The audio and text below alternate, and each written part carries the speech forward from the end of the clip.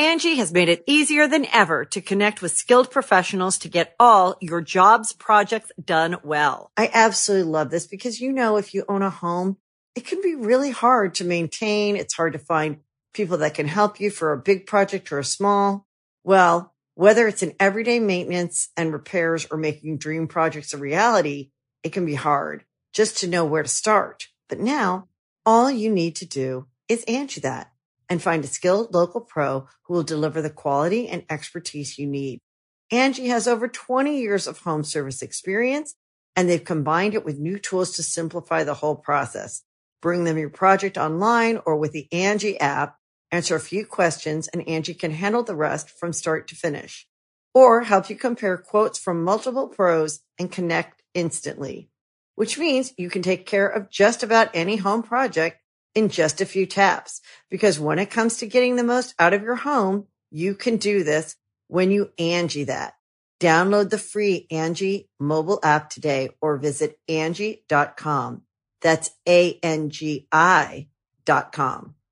Hey everyone, we have a really fun episode of The Command Zone coming up today. Josh and I put together some exciting EDH combos which inspire us to go deep on a new Deck Tech Daydream. We call it the Stop Hitting Yourself deck. Alright, so today's show is brought to you by, and we're really grateful to get to do this for the first time ever, a new fun role-playing game called Blood Brothers 2. It's free to play. You can download it right now on Apple or Android devices, and it's got a really nice polish and style to it. The game reminds me a lot of a competitive turn-based RPG, and if you guys have played games like XCOM, Final Fantasy Tactics, or Fire Emblem, you're going to know what I'm talking about. There's both a single-player campaign and also a cool multiplayer mode where you can join friends in guilds and battle against other guilds and other enemies in real-time PvP. I've gotten to play the game a bit now, and it's a lot of fun, and it's also nifty because I think as Magic players, we actually have an edge when it comes to games like this. So you can find out more at bloodbrothers2.com, that's the number 2, or just visit the App Store or Google Play, and you can download it for free. All right. Let's get on to today's episode of The Command Zone.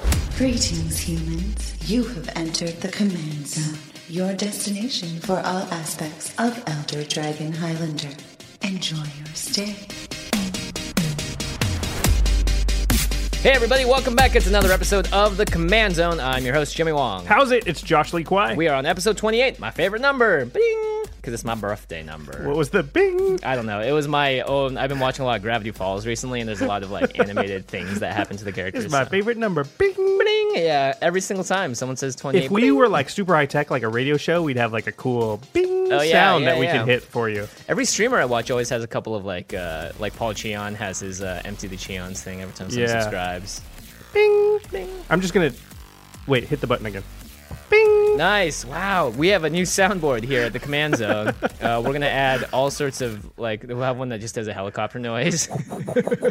We have to do one for the Whisperwood, right?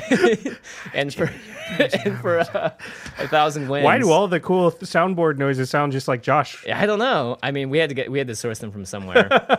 By the way, thanks. We had the remainder of the contest winners email us, so thank you guys for getting back to us. We're going to be doing more giveaways, of course.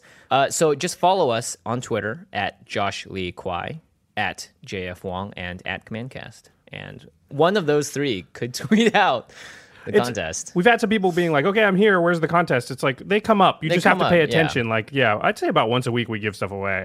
Whether it's packs, whether it's beta keys. I mean, we just gave away 2 full Commander 2014 decks. Yeah. MSRP $34.95. Bing! Bing! No, that'd be even $28. But yeah, exactly. Bing! So just follow us. And usually we always, if you have to follow one, follow CommandCast because that retweets everything. It's like it's the shared account. And every time I see a tweet by Josh, I'm like, auto retweet. It doesn't cost you anything to hit follow on Jimmy and mine too. That's true. Also, you won't have any chance to win the beta keys off of the CommandCast thing if you don't follow one of us. So yeah. That's a different the Heroes of the Storm beta key. Yeah. Yeah. Bing! Bing! I'm just going to say that anytime there's an awkward pause and we don't know what to say, which doesn't happen very often, but... Even with another guest, they'd come on, they're like, hey, how's it going? They're like, oh, I'm good. Bing!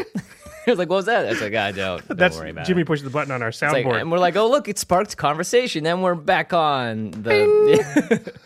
what are we talking about I'm excited for this episode. I am too. This is my favorite thing about... Well, that's difficult to say, but it's one of. It's definitely one of my favorite things about Magic. It's definitely my favorite thing about deck building. Mm-hmm. I would put my favorite things opening packs. Yeah, because that's like scratching lotto tickets. Which, yeah. It's like scratching an itch is more like it. But then this might be number 2, like finding cool card interactions, synergies, combos. Now, this is what, by the way, just caused you to try and create a new standard deck. Yeah. Was a combo specifically. Yeah. Well, that's what gets me excited. Yeah. Well, and I did it last time we tried to do standard too. It was all Jeskai Ascendancy, which, by the way, I was the very first weekend doing it. Yeah, you made it before Yu Yu Watanabe made his version. Yeah, his was way better. That's the difference. I was like, I see that something can be done here, but I couldn't quite pull it off to the level, obviously, that... Yeah, I mean, that guy's got a few Pro Tours and other things. He's all right. Yeah, just top 25. He's all right. Yeah, he's all right. I could probably take him. Like, what, a fist fight? Like I don't think I could beat him in Magic. Yeah, right? I don't even know if I could do that. But this is, I got super excited when we were just coming up with our outline for this episode. Like, it's just super fun. And also, the outline for this episode actually cost me a whole bunch of money. Uh-oh. What happened? You built? I got so excited, I was like, I got to build this deck. Nice. And we'll be talking about that deck at the end of the episode as well. Yeah, we got a little Deck Tech Daydream going on. Although... It's not pretty much soon of a it's just going to be a deck tech because I did actually order all the cards. But at the time we were planning the episode, it was just a daydream. As we like to say, you made your wish list your shopping cart, and those cards are on the way. Once again, this podcast costing me money. Yeah. But it's free for you guys, so make sure you tweet us out and tell your friends about us. Bing! So this episode is tentatively titled "COMBOTASTIC." Yes. And this is actually... It's not tentatively titled that anymore. You just titled it. I just titled it. Yeah. It's actually going to be tentatively titled COMBOTASTIC / Deck Tech Daydreams. Josh spent a lot of money. The Wow. longest title we've ever had. That'll be awesome. Yeah, brewing is a huge part of EDH. It's one of my favorite things to do. It's the reason the Yanafenza deck list came about. Yeah, because you're like... Oh, I really wanted like a tech general I can send in against like graveyard decks and also make a good deck out of it. So that was how I started with that one. It's interesting. The word combo, when I talk about this often, how I started basically when Magic came out, and the word combo has evolved a little bit. And we're sort of using the old version of what combo is, because combo now basically means infinite combo. Yeah. When you say, he's got a combo deck, it's a Scapeshift deck, or it's a Jeskai Sensi deck. It's a Splinter Twin deck, right? Kiki-Jiki deck. If I get to untap and you don't counter what I do, I win. I go infinite and win in some way, and you can't stop it. So that's not what combo used to mean. And we're going to talk about some infinite stuff, but really we're talking about what would be considered, I think, like cool interactions or synergies. Yeah. Combo used to be channel Fireball. The card channel is you spend any amount of life, and for every life you spend, you get one colorless mana. I just realized the channel Fireball channelfireball.com is named after the two cards Channel and Fireball. Right. And so but Channel Fire bing. But Channel Fireball is not an infinite combo. It's just a combo. Yeah. Really you can only do 19 damage to him with it. If you get it off on turn 3, which is the earliest you could get it off in back in the day. Well, with Moxes and stuff you could do better. But anyway, but yeah, so the combo used to not mean what it means today, and we're sort of using the old idea of combo. So this is like like a combo attack in a fighting game. Yeah, exactly. It doesn't necessarily kill them or go on forever, but it's just cool interaction that is cool. So nice. Well, I'll kind of go first. Okay, cool. So I mean, a couple of basic rules. I guess when we made this combo is nothing can be too magical Christmas landy. So I don't know. Some of mine is pretty magical Christmas Andy. You didn't tell me that rule. Well, I mean, it's not a rule, but a lot of these are just 2 cards. Right. And so, obviously, when the card total gets above 4 or 5, which some of mine do too, then you're in a little bit of the realm of improbability. But it's EDH. Here's the thing about combo, though. You can sort of layer it, right? So if you get these 2 cards, it's cool and it does something. If you get this third card...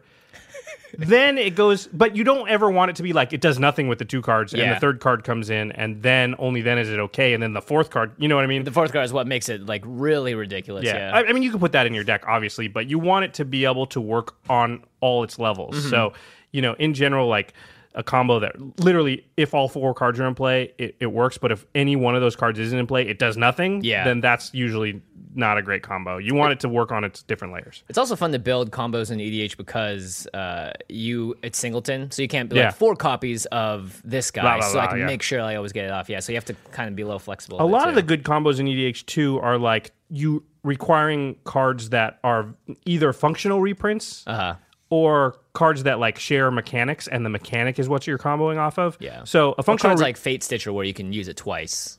Yeah, exactly. Fate Stitcher can be a stand-in for another combo piece. Well, think if you've got a combo that requires you to untap something. Yeah. Well, you've got Fate Stitcher, you've got Kior's Follower, there's a bunch of cards in the history of Magic that untap something. So part of your combo can actually be like 4 or 5 cards in your deck that serve the purpose of untapping the thing. Yeah. And so that's a good way to build combos also. Actually, my first example has a little bit of that. So the first example is based off a card called Angel of Glory's Rise. Which is a card that I will admit I have like 7 of because they come in these like promo packs and stuff. They're so not I have, like, worth much. 7 foil, like 20-cent Angel of Glory's Rise. So please tell me how this works. This would be in a human deck. It wouldn't have to be only human, but it would have to be human heavy because Angel of Glory's Rise, it's 5 and 2 white. So 7 mana total for a 4/6 flyer. It says, when Angel of Glory's Rise enters the battlefield, exile all zombies, then return all human creature cards from your graveyard to the battlefield. So it obviously wants to be in a deck with a lot of humans. The zombie part we're not worried about. That's just randomly hoses some Gisa decks, which is great. But it has a really cool interaction with a certain card called Fiend Hunter. Fiend Hunter is 1 and 2 white for a human cleric, a 1/3. It says, when Fiend Hunter enters the battlefield, you may exile another target creature.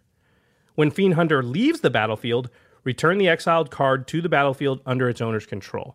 So what you do is, Angel of Glory's Rise is out. You play Fiend Hunter targeting your Angel of Glory's Rise. Or even better, the Angel of Glory's Rise got your Fiend Hunter back by coming out from the graveyard. Exactly. Well, this is how it's going to work, right? Okay. So you have a bunch of humans in your deck. You have your Angel of Glory's Rise under your Fiend Hunter. They can't board wipe. If they board wipe, it kills all your creatures. They go to the graveyard. Angel of Glory's Rise comes in, brings all those creatures back. And you target your Angel of Glory's Rise with your Fiend Hunter and put it right back under there. Hey. So board wipes don't touch you anymore. There's ways to get it. Anytime exiling doesn't even get rid of the Fiend Hunter because the Angel of Glory's Rise will still return after, as long as it leaves play, right? Exiling the Fiend Hunter will get rid of the fact that you can do it again, right? But you'll still get all your stuff back that time. Mm-hmm. So you can also bounce the Fiend Hunter to your hand just because it's one that just leaves to get your stuff back. Yeah, and then exactly. So it's a really good protection in the human deck against like a big board wipe. Mm-hmm. But then you got to get crazy with it. So the thing that you want to do now is you want a sack outlet. Mm-hmm. So you can choose when to get rid of Fiend Hunter. So you can get rid of it on purpose. And the best sack outlet for this, because it's a human, is Cartel Aristocrat, or at least one of the best sack outlets. Cartel Aristocrat is 2/2 for Orzhov, which is black and white. It's a human advisor. Sacrifice, so that's why. Yeah, sacrifice another creature. Cartel Aristocrat gains protection from the color of your choice until end of turn. So you can obviously sack the Fiend Hunter. Mm-hmm. Angel of Glory's Rise comes back in. Fiend Hunter comes back in. Brings it. Ugh, when you just do it, and then targets the Angel of Glory's Rise. So now you've got an infinite loop. Mm-hmm. Now you just need something that takes advantage of that. So Perforos will do it, right? Because Perforos that would put you in Mardu colors. Yep, Perforos will every time a creature enters the battlefield. So the Fiend Hunter is just continuously leaving and coming back into play because you're sacrificing to Cartel Aristocrat and it's coming back. Or there's something like Kessig Malcontents is a good one. Kessig Malcontents is 2 and a red for a human warrior, a 3/1. It says when Kessig Malcontents enters the battlefield, it deals damage to target player equal to the number of humans you control. So you got Cartel Aristocrat, Fiend Hunter, Kessig Malcontents. Mm-hmm. You sacrifice the Kessig Malcontents and the Fiend Hunter to the Angel of Glory's Rise. You can sacrifice all your humans, really. Yeah, you could. And then you can choose. You can't sacrifice the Cartel Aristocrat to itself. Is the only thing. Yeah, and then you choose the order they come back in. The Fiend Hunter targets the Angel again, and you just continuously do that, and you just you basically machine gun everybody to death for 2 damage or 3 damage at a time. So might I recommend another card for this? Yeah, Falconwrath Aristocrat, which would also put you in Mardu. Yep. It's a 4/1 with flying. It's a vampire, so it loses a little bit of the combo there, but you can sacrifice a creature, so you can sack itself as well. Yep, and it. Yeah, exactly. Any sack, Ashnod's Altar will work. Yeah. As long as you've got a way, because the Fiend Hunter and the Angel and a sack outlet is an infinite loop. Now you need a way for that to cause damage, and you just need something like Perforos or Kessig Malcontents. There's a lot of ways to turn that into damage. You could also just have like a straight a fireball type effect too, if you just want to wipe one person off the board. If you have a Ashnod's Altar out, right? Yeah, true. You just create infinite mana. Mm-hmm. Just boom, boom, boom, boom, boom. And then, if you have Fireball, you can actually infinite mana, split it 3 times, kill everybody. Right. So that's I mean, like I said, so that's a combo, right? Where Angel of Glorious Rise and Fiend Hunter work pretty good just on themselves if you had a lot of humans in your deck. They just protect all your stuff. It's really hard for people to kill all your stuff. Yeah. Because you can always just, sacrifice the Fiend Hunter, bring the Angel back, bring all your stuff, your humans back, and then safely tuck the Angel of Glorious Rise beneath the Fiend Hunter again. I like it. Yeah, and then if once you draw those other cards or go find them, then you can just win. Yeah. That's a fun little combo there. And I like it too because these are all cheaper cards as well. Yeah, none of these cards are Human expensive. Tribal is totally a fun deck to build, and in Mardu colors, you've got a couple of cool options. You got a lot, especially white and black have a lot, or Yeah. white and red have a lot of humans. Yeah. So, yeah. Nice. All right, that's my first one. All There right. we go. My first one is I've always wanted to build a Super Friends deck, and after Teferi Temporal Archmage came out, I was like, Oh, man. boy, this card would do really well with this other card called Doubling Season. Yeah. And Doubling Season essentially doubles counters whenever they would be placed on to a permanent. So Teferi and other Planeswalkers, they would come in with double of their loyalty because those loyalties it's loyalty counters, so it gets doubled. Baroken. Yeah, so with a lot of Planeswalkers, you can have Doubling Season out, play that Planeswalker, and they'll be already You can immediately ultimate status, yeah. So what is Teferi's ultimate? Teferi's ultimate is a -10. He comes in with 5, so you would go to 10 with Doubling Season. That's really the only legitimate way to be able to get up here without people murdering you first. And it says you get an emblem with, you may activate loyalty abilities of Planeswalkers you control on any player's turn anytime you could cast an instant. Ugh. So That is insanely broken in EDH because that means you can activate them every turn. Every turn, right. So Oh that my means you could bring God. other Planeswalkers that do come in with Doubling Season, but not enough tokens, or Right. counters, that you could actually get them up to that point by the time it gets around to you again. I mean, bing! Yeah, bing. So I had a list of best as instance Planeswalkers. Freyalise comes to mind because she can pump out a 1/1 Or destroy mana an greening elf. artifact or Or enchantment. destroy an artifact or Or enchantment. even draw cards is pretty good as an instant. Let's see here. You also have like Elspeth Sun's Champion. You can make a ton of human tokens or board wipe multiple times. That's brutal. Yeah, Karn Liberated, you yeah. can just exile stuff left and right. And the best thing is that you can do it as an instant. So someone could do something, and with Karn in play, you could be like, all right, I immediately exile that guy. Or exile no this time permanent. to do it because you're doing it as an instant. Yeah. Yeah, or I respond to this, and your combo piece is gone because now I have this. Actually, Ralzeric's pretty good for that because he just taps. Yeah, Ralzeric can stuff. tap and untap stuff. Tezzeret the Seeker also does the same thing. You can also fetch an artifact at instant speed and get it onto the battlefield. And probably use it. Yeah, exactly. And if you have Tezzeret and Ralzeric, you could get a Nevermoral's Disc and pop it out That seems and then pretty good. immediately wipe everyone with Well, it. you've got Teferi, so you can untap it. Yeah, exactly. Ugin, the new Ugin's really great.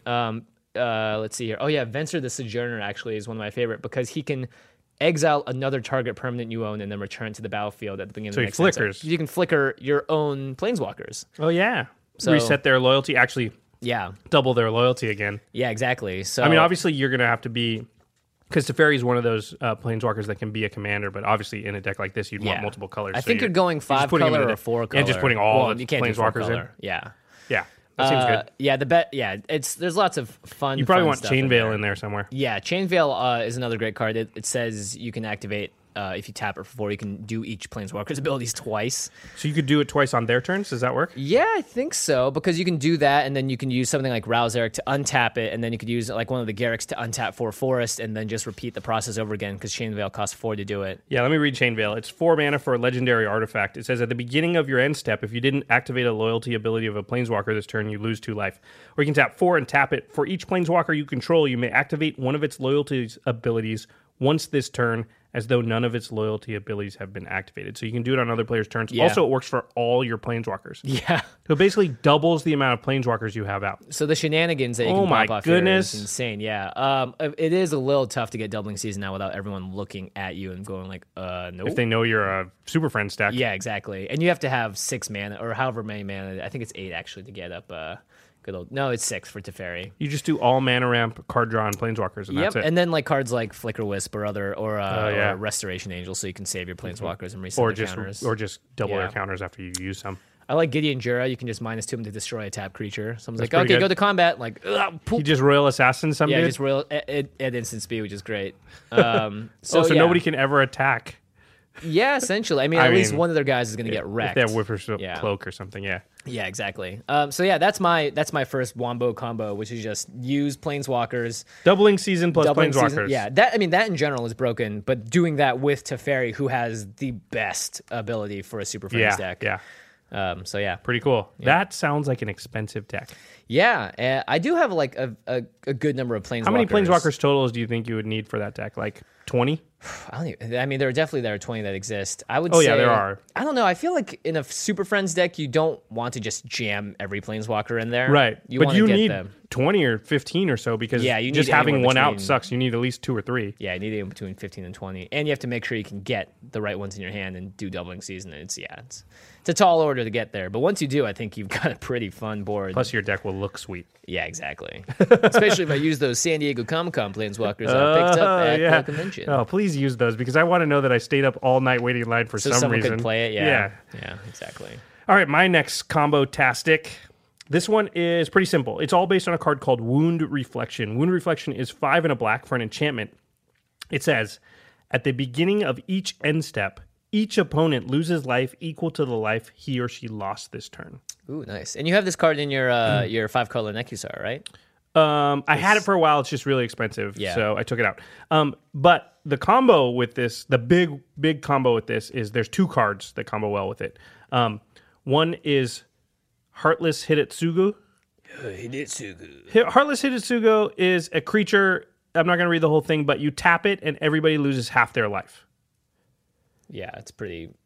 It's you can build a deck around this, can't you? Yeah, he's legendary. Yeah. He's legendary. You couldn't put Wound Reflection in that deck though because you'd have to be mono red. Yeah, so it's you lose half their life rounded down. So there's a slight issue here because if they're at an odd number of life, They'll won't quite kill them. They'll be at 1. But so let's say everybody's at 40. You tap Heartless Hidetsugu. This hits you too, by the way, but Wound Reflection does not. So you tap Heartless Hidetsugu. Everybody loses 20 life.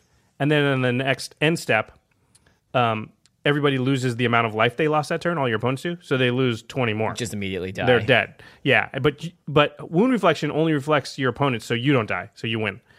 There's also, the other card it works well with is Havoc Festival.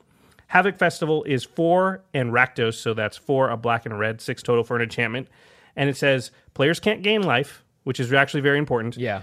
And at the beginning of each player's upkeep, that player loses half his or her life rounded up. Oh, so the rounded up is actually better. This is actually more fun because it's more like a horror movie. Mm-hmm. Stay with me here.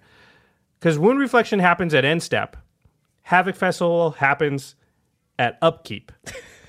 So they have this little window where they know they're going to die. But can they do anything about it? Yeah, can they stop the festival from... Well, the festival's occurred. The festival's occurred, but can they get rid of Wound Reflection? Because you can't gain life if Havoc Festival's out. Interesting. So, also, by the way, this gets rid of the odd number problem. Because if you're at 5 life, you lose half rounded up. 3, so you lose 3, and then you lose 2, 3 more. Another 3, yeah, exactly. But I like this better because it's like, okay, your turn. Lose half your life. What can you do here? Yeah, exactly. Can you do anything? And they can't gain life, which is that's the nice button on Havoc Festival. Havoc Festival's it's slower, but it's in a lot of ways better. It's just like one of those Bond villain like setups. Like, no, I left him in that room with the sharks were about to eat him. I'm assuming he's dead. What? Yeah, right. Yeah, it is like, welcome to the Havoc Festival, Mr. Bond. That's a good one. Yeah. That also I could just like, that will have an onset of panic on the board. As soon as people see that, everyone's going to go, whoa, wait, I'm going to die. And you're like, the guy sitting next to you's like, no, Josh, no. I'm dead. Yeah, the way to play this, by the way, is to play Wound Reflection and then play Havoc Festival. Right. Because Wound Reflection is actually not that scary. Yeah, because most turns you're not taking a ton of damage, so it's like, okay. Yeah, and if people are like at 20 or whatever, and someone's like, I'm going to swing at you for 5, they're like, shoot, I go to 10, but I don't die. All right. Yeah, exactly. Then Heartless Hidetsugu also, like, it, unless you have a haste, should in a red which you deck. have to if you're going to do this. But if you don't, then there's a lot more ways to kill creatures, and it's just, Havoc Festival is better in a lot of ways. Nice. All right, so my next card is one that came out in Fate Reforged. And I like this card. And it's something that, and it's part of the, potentially part of your new combo deck in Standard, but it's Humble Defector. It's red card draw at its best. It's 1 and a red for a 2/1 human rogue. And you can tap him to draw 2 cards, and then target opponent gains control of Humble Defector. Activate this ability only during your turn. So on the onset, it's like, oh, cool, you get to draw 2 cards, but then another opponent has to gain control of Humble Defector. Right. This is a type of card we like, right? Where Yeah. it's like, oh, it's got a downside. All right. Yeah, we can play with that. Yeah, exactly. How do I minimize my downside? There's something you can do, which is called holding priority, which means you can activate Humble Defector or anything that has an ability, and then saying, in response to me doing it, you still have priority, you can do something else. So the most common thing that's being talked about in standard with this card is you are able to bounce it. For instance, you can pop it back up to your hand. Or sacrifice it. Yeah, and the ability is still on the stack. So after it gets sacrificed or bounced up, it still says draw 2 cards, and it still says target opponent gains control of Humble Defector, except that part of the ability fizzles out because there's no longer a legal target for it. Right. And so there are a couple of cards that this works really well with. For one, Kiki Jiki Mirror Breaker, I think, is a really nice combo Super with good. this. Because the creature gets sacrificed at the beginning of the next end step. So because this is I was wondering about this. So Yeah. I think you can do it on your end step. You can copy a Humble Defector with Kiki Jiki and use the ability, and it doesn't matter. You can give it to someone else, but I believe the creature gets sacrificed before they get to use it because the creature doesn't untap. Well, Kiki Jiki says that the copies die at the end of turn. Yeah. Yeah. So what happens is you make a copy of Humble Defector, you tap the copy, Yeah. and then they can get it. Get it, yeah, but it's it's just- tapped, and then it goes away dies, at end of yeah. So you turn, actually so- don't have to do it on end step. But Yeah. the nice thing is you can just keep making more Humble Defectors. You do that every turn. Yeah, exactly. Another, of course, good card with this is the one and only Dead-Eye Navigator. Dead-Eye Navigator is pretty much good with every card. It's pretty much good with every card, yeah. I'm, of course, a big fan of Dead-Eye Navigator. He The has Boatman. Soulbound, which means you can pair him with another unpaired creature when either enters the battlefield, and they remain paired as long as you control both of them. So if any of them die or disappear, he's no longer soulbound, and you can put something else into play that's Right. bound to him. So as long as he's bound to someone else, he just gives them Flicker, and that's why this card is It gives so... them 1 and a blue. Exile Yeah. this creature, then return it to the battlefield under your control. Now, notice it does not say at end of turn. So Yeah, it doesn't that's immediately. why there's 2 reasons that Navigator is totally broken. And one is that it costs only 2 mana, and 2 is that it returns immediately. Yeah. Which is way more powerful than end of turn. Yeah. And also, Dead-Eye Navigator gives himself the ability to flicker, so you can save it. Yeah, Which that's makes it really very the hard to important thing is remove. Yeah. It has the ability to save itself Yeah. from targeted removal. So what you do is you tap the Humble Defector to draw 2 cards, maintain priority, then flicker it out. And so what happens is when it resolves, There's an you illegal... draw the 2 cards, but that Humble Defector is gone. Yeah. The one that came back into play is a different permanent. technically considered a new copy of Yeah. it. And if you have haste and more mana, you can just keep doing it. on doing it and drawing more and more cards. Of course, blue does have plenty of good card draw anyway. So Yeah, any flicker effect is very good with Humble Defector. Any Yeah. bounce effect, Cloudstone Curio, you need flash, but Yeah. you could do something like that. Yeah, there's a lot of tricks. there's lots of cool stuff to be Yeah. done here. And if you guys know any more, please leave a comment. I think this is going to become a staple red, not mono red, obviously, because you can't do all these tricks, but it's going to be pretty Unless you have good. Kiki, but Yeah, pretty good in decks with red because red doesn't help you out in the card drawing yeah, arena. exactly. I mean, as long as you have a sack outlet too, which so many decks do, this card Yeah. is great. Yeah, So I like that card. Looking I'm forward to playing with it using in many formats. yeah, Okay, my next one is this is a very simple one. I like and- it though because this card, I feel like this card should see a lot more play, but it doesn't. Yeah, it's Leonin Shikari. So From Darksteel. from Darksteel, Leonin Shikari is 1 and a white for a cat soldier, a 2/2. It just says you may play equip abilities anytime you could play an instant. Equip at instant speed, because right now you can only equip at sorcery speed. Right. Yeah. Now, this seems pretty innocuous, but what you can do, and I'm just going to use sort of the best equipment as an example, Lightning Greaves. Mm-hmm. Lightning Greaves gives haste and hexproof, And equips for 0. and equips for 0. So what happens is the 0 equipped is what matters a lot here. And so what happens is if you have Leonin Shikari out and Lightning Greaves out, all your creatures have hexproof. Right. Because anytime they target one of them, you just bounce the Lightning Greaves over to that creature. So it's like a very powerful protection for all your creatures. Also, all your creatures can have... Oh, Haste. it's not Hexproof, I'm sorry, it's Shroud. Shroud, yeah. Yeah, let me say Shroud. So, which is a little different. But also, if you have Leonin Shikari out, the Shroud doesn't hurt you at all, as long as you have 2 creatures, because you can just move it off, then move it back on. I think the only way they could get around it would be target one guy with it, you equip it, and then they target someone else with it, and it's your choice to which one. You No, have to, because use a new spell? each thing's going to resolve separately, right. and you're going to be able to respond to East Resolution. So you just hold it onto that guy, and once that spell resolves, then you move it to the next guy.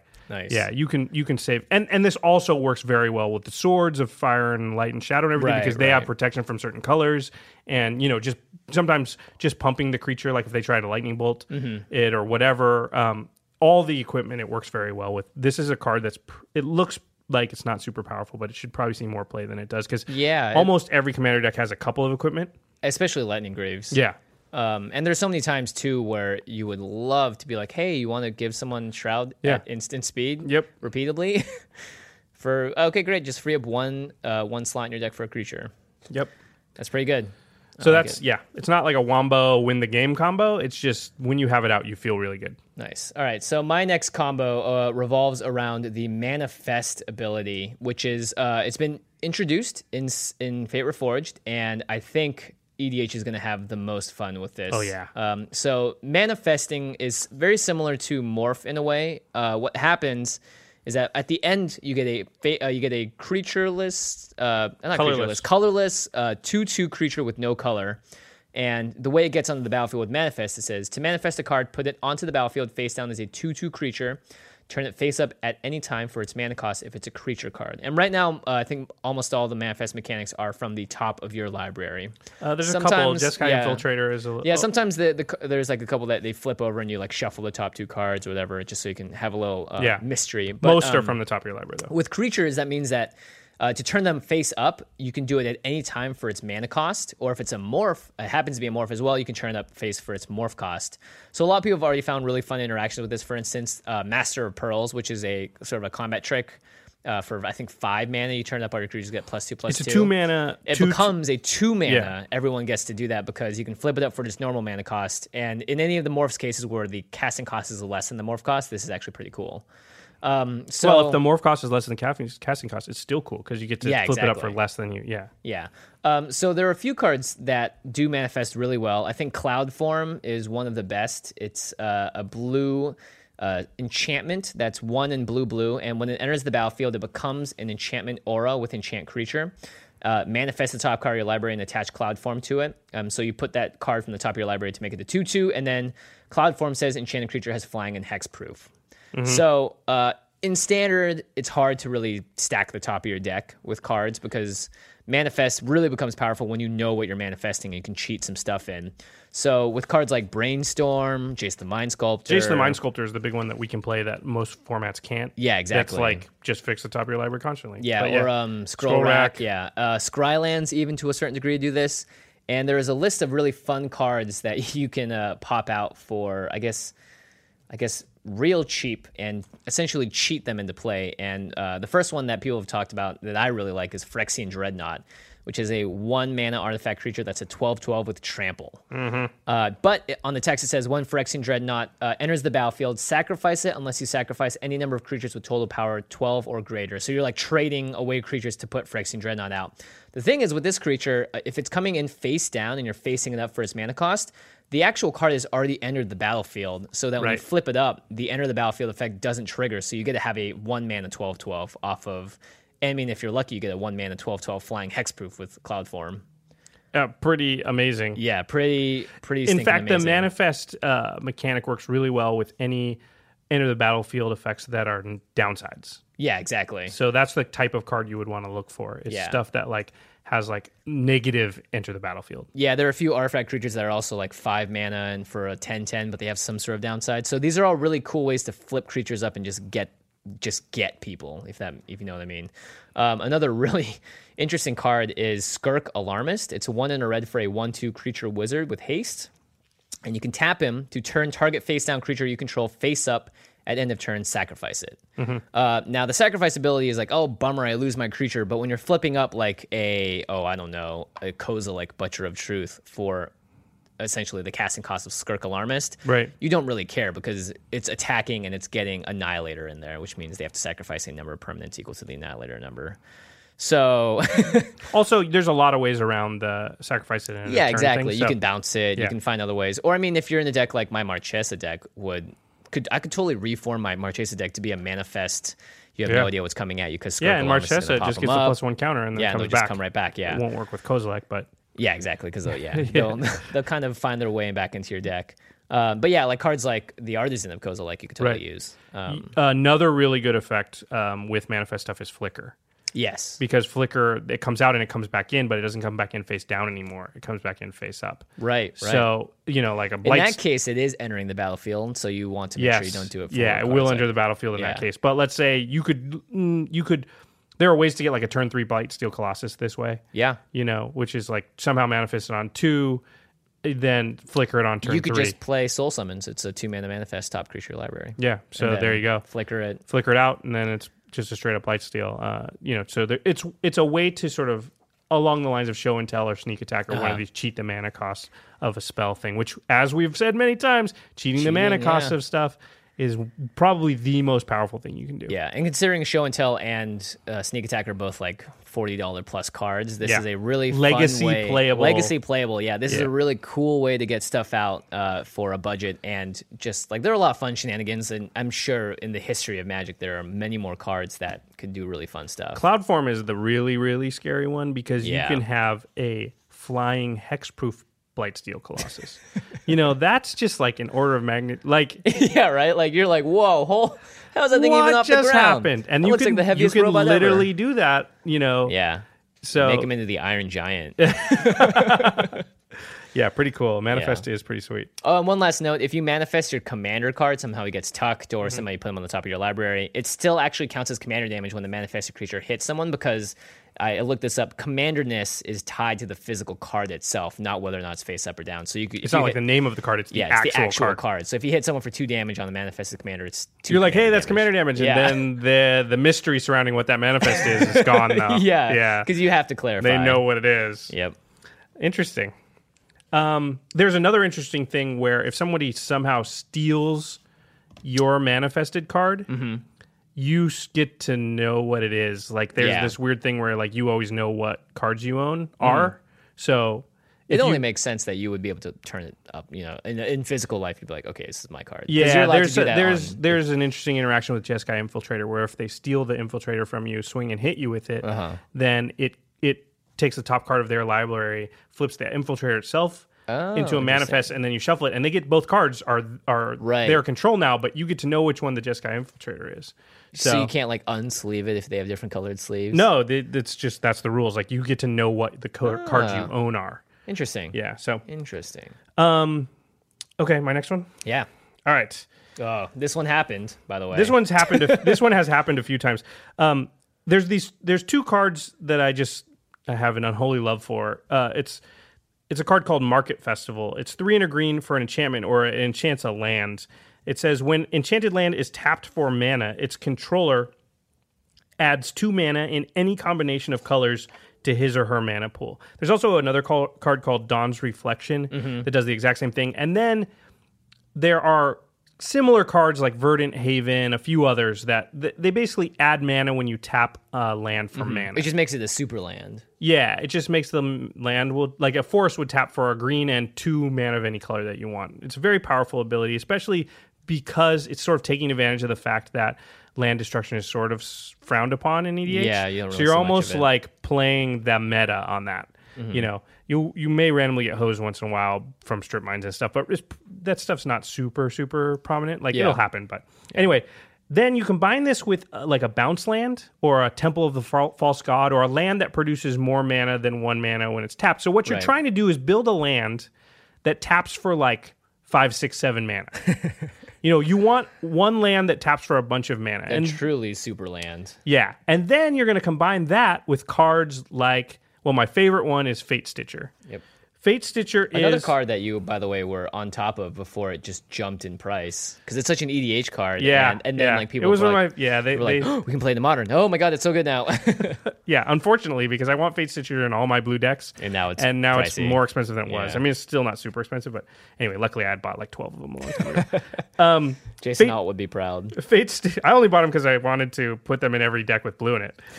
Because it's that good. It is that good. Fate Stitcher is 3 and a blue for a 1/2 zombie wizard. It says tap it, and you may tap or untap another target permanent. Ooh, notably permanent, not non-land permanent. Yeah, this is extremely powerful. It does not get the respect it deserves for how powerful that is. Yeah. That's a removal spell. Mm-hmm. You know, you just tap their best creature so it can't attack. Yeah. That's extra mana, or in this case, 7 extra mana. That's the whole point with stacking a bunch of effects onto one land. So that now I play a Fate Stitcher, or a Kior's Follower, or a Voyaging Satyr, or a Ley Druid. There's a lot of cards in the history of Magic that untap lands specifically. Right. Now, I like Fate Stitcher the most because it's the most versatile. And you can tap and you can tap something else. You can untap other stuff. Right. But what you're really trying to do here is create a creature that taps for a whole bunch of mana, because then you combine that with, there's a lot of cards that untap creatures. Mm-hmm. So there are creatures that untap creatures. There's something like Puppeteer. Puppeteer is 2 and a blue for a 1/2 human wizard. It says pay a blue and tap the Puppeteer. You may tap or untap another target creature. Oh, nice. Well, you're creating 7 mana whenever you tap Fate Stitcher, which means the 1 blue doesn't matter. Right. And you untap Fate Stitcher and then untap the land again, and now you created 13 mana. Yeah. You know, that's... And plus you tapped that land the first time. So now one land... The Fate Stitcher in this card just created 20 mana. Yeah. Which is insanity. Now, the Puppeteer is great, again, because it can also tap other creatures. Uh-huh. You know, in a so pinch. you can just untap it with that extra mana. Or it can just stand in and be another Fate Stitcher because you untap the Fate Stitcher and use it again. And so you're going infinite, essentially, if you can untap for less mana than it create. You need to tap... If you can repeatedly untap your Fate Stitcher or whatever, Kior's Follower or whatever, for less than 7 mana, then you're always going to be... I mean, even you're if going to be net mana. Even if it's less than 2 mana and it only costs 1 mana to untap, then exactly. You don't need a land that makes 7 mana. Yeah. You really need a land that makes 2 mana if you have certain cards. So yeah, the card you've got up is Pemin's Aura. Yeah, I'm surprised I don't have this in more This decks. is another extremely powerful card. Yeah. It's 1 and 2 blue for an enchant creature. It says... You've got a bunch of modes. One mode is pay a blue and give the creature flying. Another was pay a blue and give the creature shroud. Another is pay a blue and give the creature either +1, -1, or -1, +1. But the big pay a colorless, actually. Oh, sorry, pay a colorless. Yeah, and the big one is pay a blue, untap enchanted creature. That is pretty broken. If you put that on the Fate Stitcher, you've just created infinite mana as long as you have a land that produces at least 2 mana. Yeah. And one of them being blue. Now, if you have a Market Festival on any one land, once Pemin's Aura is out, infinite mana. Yeah. So and even if it's not out, you're still generating a lot of mana because of Fate Stitcher. Yeah, exactly. And that's the great thing about Fate Stitcher and this thing is like, even if you don't go infinite, you just make 20 mana. I mean, how often do you need more than, you don't need infinite mana, really. Right. You need 1,000 mana, You know what you need? Darksteel Citadel. That's like the ultimate protection because you put Market Festival on that, it's indestructible, and now you can really go to town. Yep, that would be really good. I think it's generally safe to stack like 1 or 2 effects on a land, and then it's like because also people aren't looking at that land unless they're really doing they're not too worried about it. Yeah, and once they become worried about it, you're already creating infinite mana that turn. Yeah. A lot of times you do this, you put Market Festival, and people are just like, "That's a crappy card." I'm not even worried about that guy now. Yeah, because he's playing that crappy card. Yep. Little do they know. Yeah, exactly. And the other way to go infinite, well, not the other way, there's a lot of ways, but the big way is Staff of Domination. Mm-hmm. The good thing about Staff of Domination, it has a whole bunch of modes. So you can pay 1 mana and untap the Staff of Domination, which is actually the most important thing because that means you can use it as many times. The rest all require it to tap, but you can tap 2 colorless and it to gain a life, 3 colorless and it to untap a creature. 4 colorless in it to tap a creature, and 5 colorless in it to draw a card. So once you've created infinite mana, well, by the way, if you have a land that taps for at least 4 mana, it costs you 3 to untap the Fate Stitcher, then you untap the land, it creates 4 mana, now you're net 1 mana. So you're gaining 1 mana each time you do that, so you can create infinite mana. And then once you have infinite mana, you can gain infinite life and draw infinite cards off of Staff of Domination. Tap everything on the board that doesn't have Tap all their stuff, exactly. So it's again, that doesn't actually win. You need a fireball or something still to win from that. But if you gain infinite life and draw infinite cards, you're probably going to find a win have condition, infinite mana, you probably have a way to win. So again, the Staff of Domination is known for going infinite in a lot of ways. So you've actually made the Staff of Domination dominating. It dominates Well, you've in seen this it. case. Yeah, I've done it a few times. Yeah. It sounds crazy because it's like a 5 or 6 card combo, but it's actually not that hard to put together because the individual pieces are not so threatening. Yeah, I really like combos that do that because when you put Kiki Jiki out, everyone's like, oh, great, one card here and we all lose the game. Right. He's just well known for it. Yeah. Fate Stitcher is not a card that you put down and everybody goes, oh, crap, Fate Stitcher, everybody. Yeah, exactly. And it also, the fact that you can unearth it, which means you can play it from your graveyard for 1 blue, and then you have 1 turn before it's gone forever and it has haste, means that you only need that turn. Yeah, exactly. If you have Staff of Domination and you unearth your Fate Stitcher, done. You don't need this Fate Stitcher for another turn. You're going to create infinite mana and win that turn. And hopefully Crave infinite mana, draw infinite cards, gain infinite life. Yeah. If you can't win under that circumstance, well, you probably weren't going to win anyway. You should probably look at your deck and see, hey, if this is what I'm trying to do, I should probably have some outs. I really like that, and I have seen it a few times, unfortunately. So my next 3 combos, just so that we have the same number in the end, they're all based around a card in M15 called Waste Not. Oh yeah, this card is pretty cool. I'll just read it. It's 1 and a black for an enchantment. It's got 3 lines of text on it, and it was designed, by the way, by the Magic community. So it's designed by all of you. All of you guys, and us, I guess. During M15, they had a few cards designed by sort of guest designers. They had a guy that made Plants vs. Zombies. They had Penny Arcade design a card. Minecraft guy. Yeah, Notch made one. And Waste Not is a really fun enchantment, but it's very specific. So it says, whenever an opponent discards a creature card, put a 2/2 black zombie creature token on the battlefield. It also says, whenever an opponent discards a land card, add black to your mana pool. And it also says, whenever an opponent discards a non-creature, non-land card, draw a card. So basically, no matter what they discard, you're going to have something that happens with Waste Not. Now, usually this card is just kind of dumb by itself because people will, you'll get it's someone else's turn, they have 8 cards, they discard a land card, and you add black to your mana pool, and you frown because you're not doing anything. So the best way to use this card, I figured, was to make everyone discard as much as possible. Oh, yeah. And another card that is sort of, I had the plus sign next to all these because all of these cards are just cards on top of Waste Not that are really good. So Liliana's Caress is 1 in a black enchantment. Whenever an opponent discards a card, that player loses 2 life. Mind Crank, whenever an opponent... Yeah, everyone's like, wait, Mind Crank? Whenever an opponent Mind Crank is part of some big infinite combos too. Yeah, but that's with Liliana's Caress. Whenever an opponent loses life, that player puts that many cards from the top from his or her library into his or her graveyard. And the third card is Exsanguinate, which is X black, and each opponent loses X life. You gain life equal to the life lost this way. So these are all 3 cards that kind of work with each other, but essentially...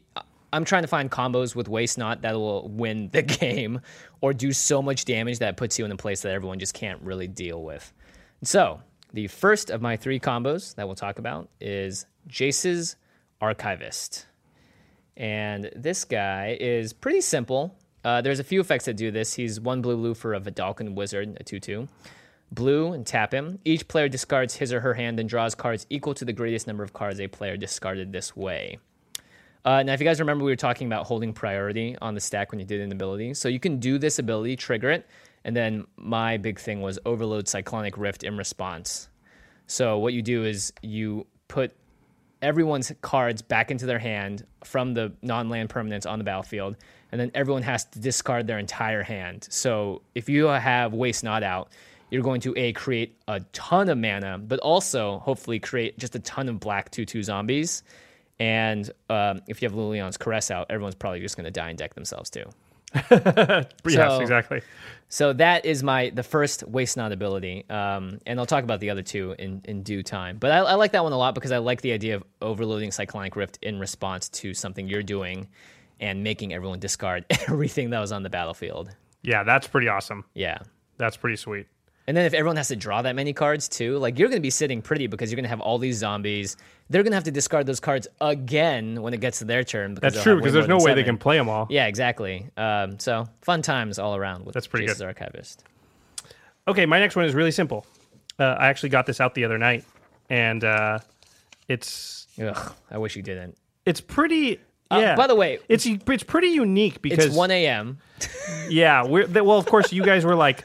One more game. Because we never play EDH as much as we want to. Yeah, and Jimmy, I think you were like, just play your Chaos deck. It'll be fast. And I was like, okay. So I grabbed the Chaos deck. I was so wrong. Yeah, I've only played a few times. I didn't realize it could play like this. But anyway, so we get into this huge, long game because the Chaos deck is basically causing it so that it's hard for anybody to get a win condition out and keep it out. Yeah, it's just hard for them to know the outcome of anything they're going to do. The chaos deck does things like I try and destroy that enchantment, but instead it rebounds and destroys my own enchantment, or I try to attack this guy, but instead I attack this other guy. Yeah. Like it basically does drag the game out in a weird way. I mean, it's fun. There's all kinds of crazy stuff happening. I've never played a game like that. Yeah, ever, so where it it's was like a lot of fun. There's tons of dice rolling. Like everybody's like, okay, I'm going to play this thing. I don't know what it's going to do because that thing over there like changes Yeah. the target randomly. So And Craig also tossed out a couple of chaos cards on his own end too. he was like, so- well, if we're doing chaos, I got this card. Yeah. Oh. Everyone's like, the turn order got all screwed up. It was pretty insane. Anyway, so I didn't even I hadn't planned this interaction, but it's based around 2 cards. So one is humility. We talked about a couple episodes ago. It's a white card. It's an enchantment. It's 2 and a white. It says all creatures lose all abilities and have base power and toughness of 1. 1/1s. So it makes all creatures into 1/1s. They keep their creature type. Yeah. That's it. They don't even get to come into the battlefield and do what they were supposed to do if they Yeah. entered the battlefield effects. Yeah, because it kept happening. Like, I'm going to play... Oh, crap. It won't actually do Yep. the thing. It's just a 1/1. People kept playing creatures and going, I play this, and we'd go, it's just a 1/1. Just a 1/1. Yeah, sorry, buddy. Yeah, and then I got out a card called Aether Flash. Aether Flash is 2 and a red. It's an enchantment. It says, whenever a creature comes into play, Aether Flash deals 2 damage to it. So that means... that those 2 cards say nobody can play creatures because it Yeah. will immediately die. Yep. And it's really hard to get out of it. Yeah, because we realized you also had something else that later on changed. If you tried to target something with an ability, it randomly changed it to any other illegal permanent on the board. Yeah, that's true. So I had like a couple of enchantment removal spells, and I played one and be like, well, I'm just going to roll the dice, and I didn't hit the right one. Yeah, it just hits like a random artifact over on the Yeah. other side of the table, yeah. Yep. So Yeah. this is pretty nasty. It's a pretty good creature lock, I realize. Yeah. There's probably decks that don't have creatures that would want to play these 2 cards. Not to mention, I mean, everyone's deck for the most part is pretty based around creatures because your commander Humility is is a just creature. very Yeah. powerful in general, but combined with Aether Flash, it's like oppressive. It was literally like draw go. Everyone's like draw go, draw go. How draw did go. we end that game? Draw go. Oh, yeah. You eventually got rid of, with the dice roll, you Yeah. eventually got rid of the humility. Yeah. Or no, I got the rid of Aether Flash, which was the most important so one. all your dudes were 1/1s, but then you start making tokens in it. They're Admiral's 1/1s anyway. Wake, and they became Yeah. 2/2s, yeah, so... Yeah, but I mean, we were through like 70 cards in the deck. My exile pile was bigger than everything Yeah, combined. That was pretty crazy. But anyway, Aether Flash, Humility, pretty cool combo. Again, it's not infinite. It doesn't just win you the game, but as far as locking out creatures, it doesn't really get any better than those 2. And the funny thing is that it stops everyone from doing everything. So you're just sitting there either doing draw go or whatever. And hopefully, if you're playing a deck with this kind of lockdown in it, your draw goes are going to be more effective than everyone else's because Your deck will be built that way. Yeah, you're not going to have a bunch of like enter the battlefield creatures because you know that you have humility in there or whatever. Right. Or it could be a token deck and humility is totally fine for you. Yeah, it doesn't. Although Aether Flash screws you then. Yep. All right, back to I call this 4B, the second mode of Waste Not / Liliana's Caress. You're going to start with Incendiary Command this time. So all the commands are modal spells, which mean they have options. And this one costs 3 red, and it says sorcery and it says choose 2. Incendiary Command deals 4 damage to target player, or Incendiary Command deals 2 damage to target to each creature. Oh, that'd be nice with humility. Or destroy target non-basic land. Or each player discards all the cards in his or her hand, then draws that many cards. So very similar to what Jace's Archivist does. And actually, these are just cards that do this ability, which is discard all the cards and then draw that many cards. Another really cool card that actually came out recently is Dark Deal. And a lot of people are trying to make this into a deck, by the way, Dark Deal in Standard. It's a cool card. It's 2 in the black. It does the same thing, except you draw those cards -1 when you draw the cards in your hand back. Memory Jar is also really great for this because if you combo these with Memory Jar, then you can have it so that Memory Jar makes everyone put their hands to the side, and then you can make them draw up that many cards and then Dark Deal them then. So they really don't have access to those cards because they're discarding those cards at the end of the turn anyway. So as long as you can just add all these effects when Memory Jar is active, and then by the end they're discarding like 21 cards or whatever. And you're getting all these crazy effects. Yeah, they all lose 2 life because of Liliana's Caress, and you have a bunch of tokens. It feels very much like, hey, I'm going to win the game now. Because you don't have your board wiped. Making other players discard cards is card advantage. Yeah. So, I mean, if you're not also discarding cards. There's a lot of ways like Dark Deal does your own, but you can also play effects like Hymn to Torok or something that they just discard cards and you don't. So Waste Not's super powerful in that way. Waste Not's really powerful. I just think when everyone is too bad you can't discarding play it cards. as your commander. Yeah, I know. Why I wish. You got to play it in a deck with white, so you can use Enlightened Tutor, Idyllic Tutor, and Academy Rector. Replenish and all those stuff. Yeah. I mean, originally the Anaphanta deck was kind of trying to be this deck, and then I was like, everyone's gonna murder me in real life because I made them discard all their expensive cards. Maybe a little. Maybe a little. It's like I feel like if you make this deck, it's the deck you can play 1 out of every 10 games. Maybe. Well, you've got about 10 decks, so I wish I only actually. How many do I have? You've got quite a 6 few. decks. 6 decks now. You gotta catch up, and man. Deck Tech Daydreams for like 5 more. But I can't always make my wish list my shopping cart. I did that over winter break for a Christmas present, and I have Anaphanta. You broke the now. bank? I broke the bank with cards like Nezumi Bone Reader, which I think is a whopping 20 cents. I think that one doesn't exactly break the bank. Yeah, it does break a hand though. Ba-doom, psh. All right. Bing. Man, that bing noise. Or I guess Sorry if I hurt I anybody's guess ears out there. bling would be better, so we don't Bling? advertise Microsoft inadvertently every time. That's not the same Bing sound. Oh yeah, Bing. I got you. Yeah, Bing. There you my go. bad. Okay, my next one. It all revolves around a card called Enchanted Evening. Oh. I've been wanting to build a deck around this, and I probably will now that we're talking about it. I think it's pretty. I really like this card. Yeah, Enchanted Evening is an enchantment, obviously, for 3, and then it's hybrid Azorius. So 3 and 2 white, 3 and 2 blue, or 3 a white and a blue, 5 total. It says all permanents are enchantments in addition to their other types. I think this is my favorite of all year. So it just changes everything into an enchantment in addition to whatever else it is. Now, there are some cool cards you can combo with this. The coolest one is Aura Thief. Aura Thief is 3 and a blue. It's a creature illusion, a 2/2 flyer. That doesn't matter. It says when Aura Thief dies, you gain control of all enchantments. That means everything, ladies and gentlemen, because if Enchanted Evening is out, that means lands. It means all permanents. I forgot lands. I'm so used to just when I see permanent, I'm just like, oh, non-land permanent. Yeah. But no, it's all permanents. It means every land, every artifact, every enchantment. Oh my God. Basically, you just win. I guarantee everyone's like, okay, you win. yeah. Isn't there also what's the one in the green destroy all enchantments too? There's that card too. Tranquility stuff, yeah. type stuff. Well, the better one is actually Calming Verse. Calming Verse is 3 and a green for a sorcery. It says destroy all enchantments you don't control. It also has a second line that doesn't really matter anymore. It says then if you control an untapped land, destroy all enchantments you control. So You're just gonna tap out. that used to be in days. days of mana burn. Yeah. Now you just tap all your lands and then you won't have one. So you basically destroy. That's everything. That's lands. That's everything. Of Yeah. everybody else, but not you. Yeah, and with this color combination, you're essentially playing Bant, right? Green, white, blue. Yeah. All right. There's also Definitely. cards like Sphere of Safety. Sphere of Safety is an enchantment. It's 4 and a white. It says creatures can't attack you or a planeswalker you control unless their controller plays X for each of those creatures, where X is the number of enchantments you control. This is the best version of a prison for this deck right here. Yeah, if you've got Enchanted Evening out, then it counts all your lands and stuff. So if you've got 7 permanents, they have to pay 7 mana per thing that's going to attack you. And you're going to have probably more than 7. You need to play Sterling Grove in this deck if you're going to go Bant. Yeah, so that you can protect all your stuff. It gives all your stuff. And you can back. also fetch it if you just don't have Enchanted Evening. Right. There's an expensive card that I will mention because it goes very well with this deck, but it's pretty spendy, is Sarah's Sanctum. Is it because it's Sarah's and Sarah's like totally cool and Sarah is very cool. super OG? Yeah. Oh, and of course, this is expensive. It's a land. Yeah, it's a land, a legendary land. It says tap Sarah's Sanctum, add white to your mana pool for each enchantment you control.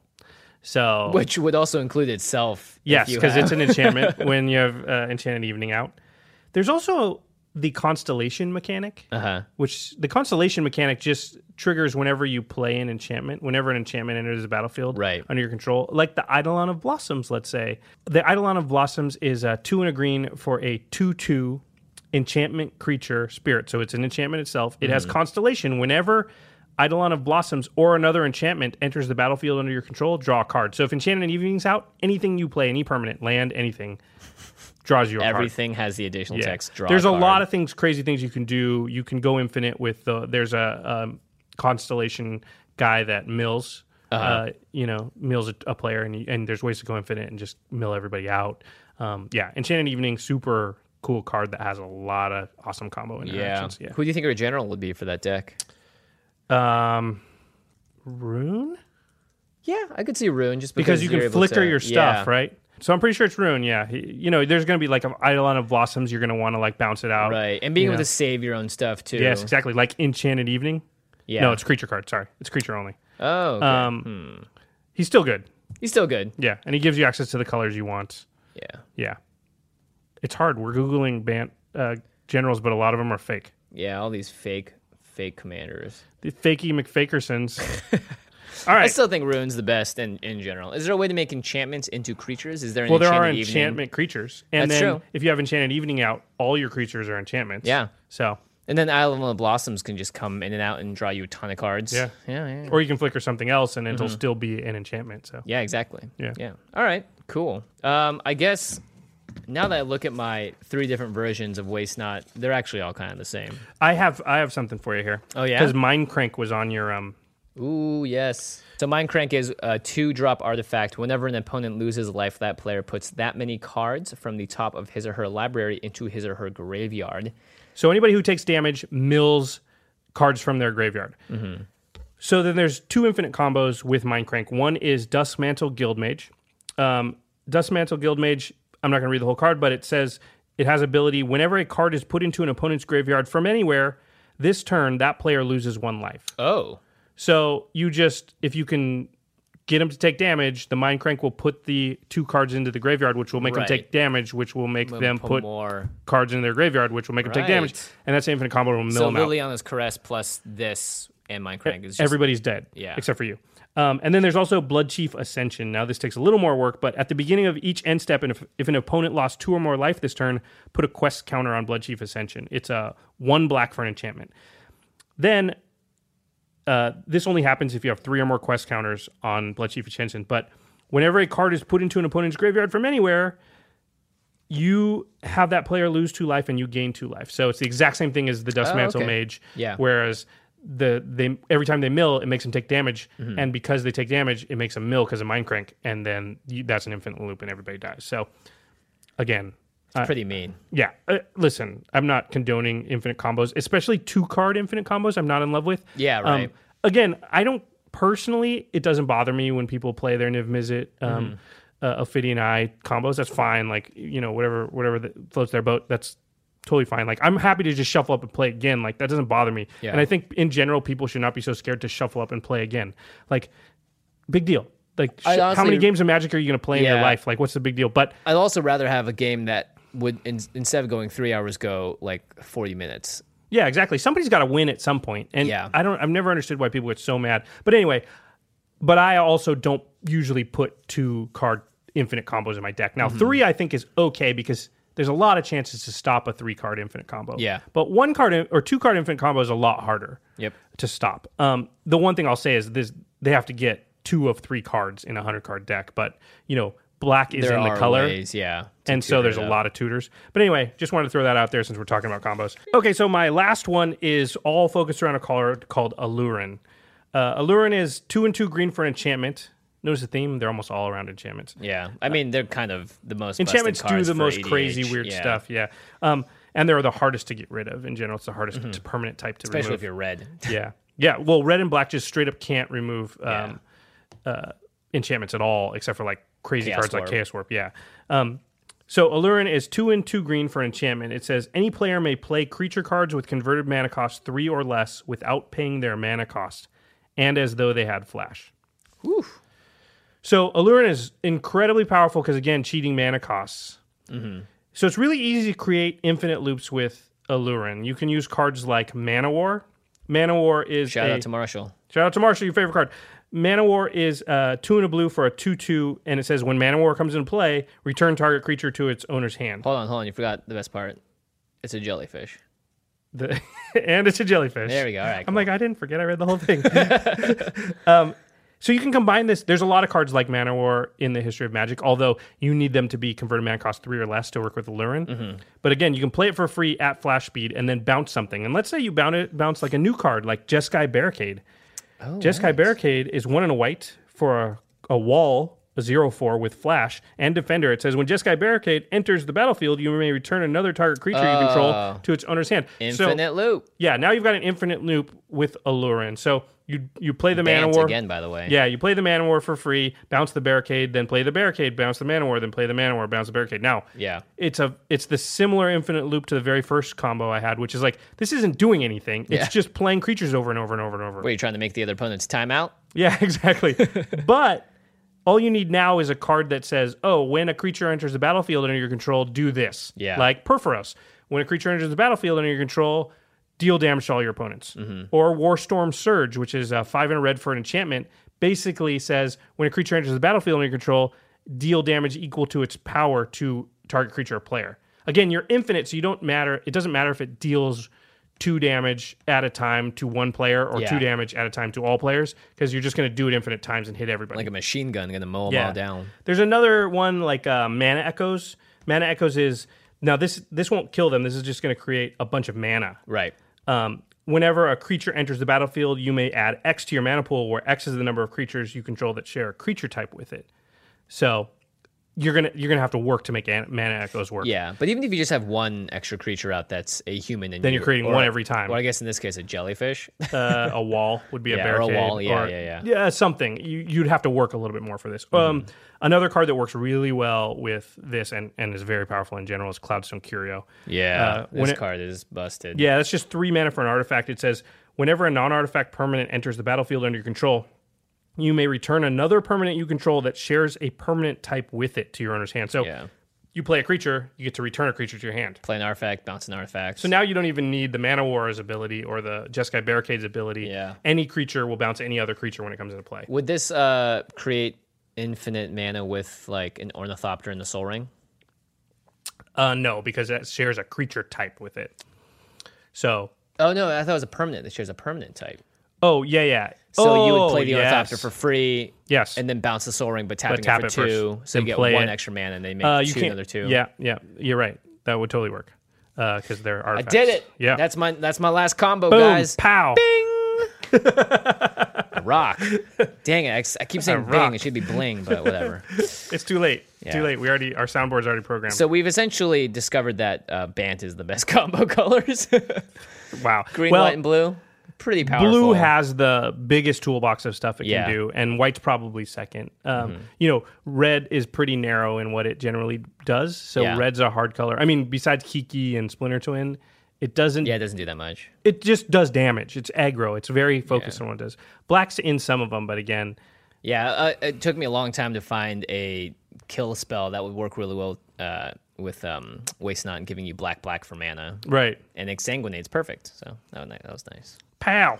Kapow. Up next, we have a really fun deck tech for you all. But before we begin, we're going to take a few seconds to let you know that today's show is brought to you by a new game called Blood Brothers 2. As a longtime fan of RPGs, I love playing games like Final Fantasy Tactics and the Fire Emblem series, but they always lacked multiplayer and any player versus player interaction. So Blood Brothers 2 has a full-on multiplayer mode where you can join a guild with friends. That's pretty awesome in itself, and you get to battle against enemies in real time. If you want to find out more, check out bloodbrothers2.com. That's the number 2 for more information, or download the game for free right now on the App Store or Google Play. And one final note from Josh and myself before we begin. It's the first time we've gone to ever do a pre and mid roll for our podcast, so we're pretty excited that you've all given us an awesome user base of listeners and fans to get us to where we are at today. The Command Zone is nothing without all of you guys tuning in, so we'd like to extend a quick thank you for all the support you've shown so far. You guys rock. We love getting your emails and getting prizes in your hands. All right, let's get this deck tech started. Okay, so time for a little Deck Tech Daydreams. Now, this actually came about because we were making our favorite sort of synergy stuff, and we were talking about those, and we were listing them out. And there was a couple of cards that were on my list of cards that I wanted to, talk about as far as combos, but the more I thought about it, the more I was like, oh, and then I would have did this, and then I would do this, and then I would do this, and it just went a lot deeper than what we've been doing, and I was like, this is a deck. I call this deck the stop hitting yourself. Why are you hitting yourself deck? The older brother deck? Yeah. Anybody out there with an older brother knows exactly what I'm talking about, because you have an older brother. I have an older brother. They always do this thing when you're a kid where they hold you down and smack you in the face with your own hand and then say, why are you hitting yourself, man? Stop hitting yourself. And you're like, I'm not. You're hitting. And then just... I like that as kids, we also feel like we have to be like, but I'm not hitting myself. Yeah, but I'm not. Like, no, you're hitting yourself, I'll kid. reason with this guy who's obviously like Pinned me down, got and his knees smacking- on my elbows and smacking me with my own torso. Well, fortunately, there's a card that is exactly that. Yeah, you want to read it? Yeah, Stuffy Doll. It's a 5-drop for a 0/1. Get out of here, vanilla test. It's an artifact creature construct. As Stuffy Doll enters the battlefield, choose a player. Stuffy Doll is indestructible. And whenever Stuffy Doll is dealt damage, it deals that much damage to the chosen player, and you can tap him to deal 1 damage to itself. So it great. just smacks it, and then that person gets smacked by this thing, and it's like, ow, It's a voodoo doll. Why are you doing this? Ow! You're just getting poked with these little things each time. Exactly, it's a voodoo doll. So the fact that it's indestructible It's great. is great. And It's then so flavorful. this is a card that wants to take damage so that it can then reverberate that damage onto something else. Right. So it's also like hard to attack into if you're the player that's been chosen. Oh, right, because it can just block. You just block, and then all that damage goes to the person. Yeah. So, and Although I will say this, if you gave this doll to my dog or your dog, it would not be indestructible.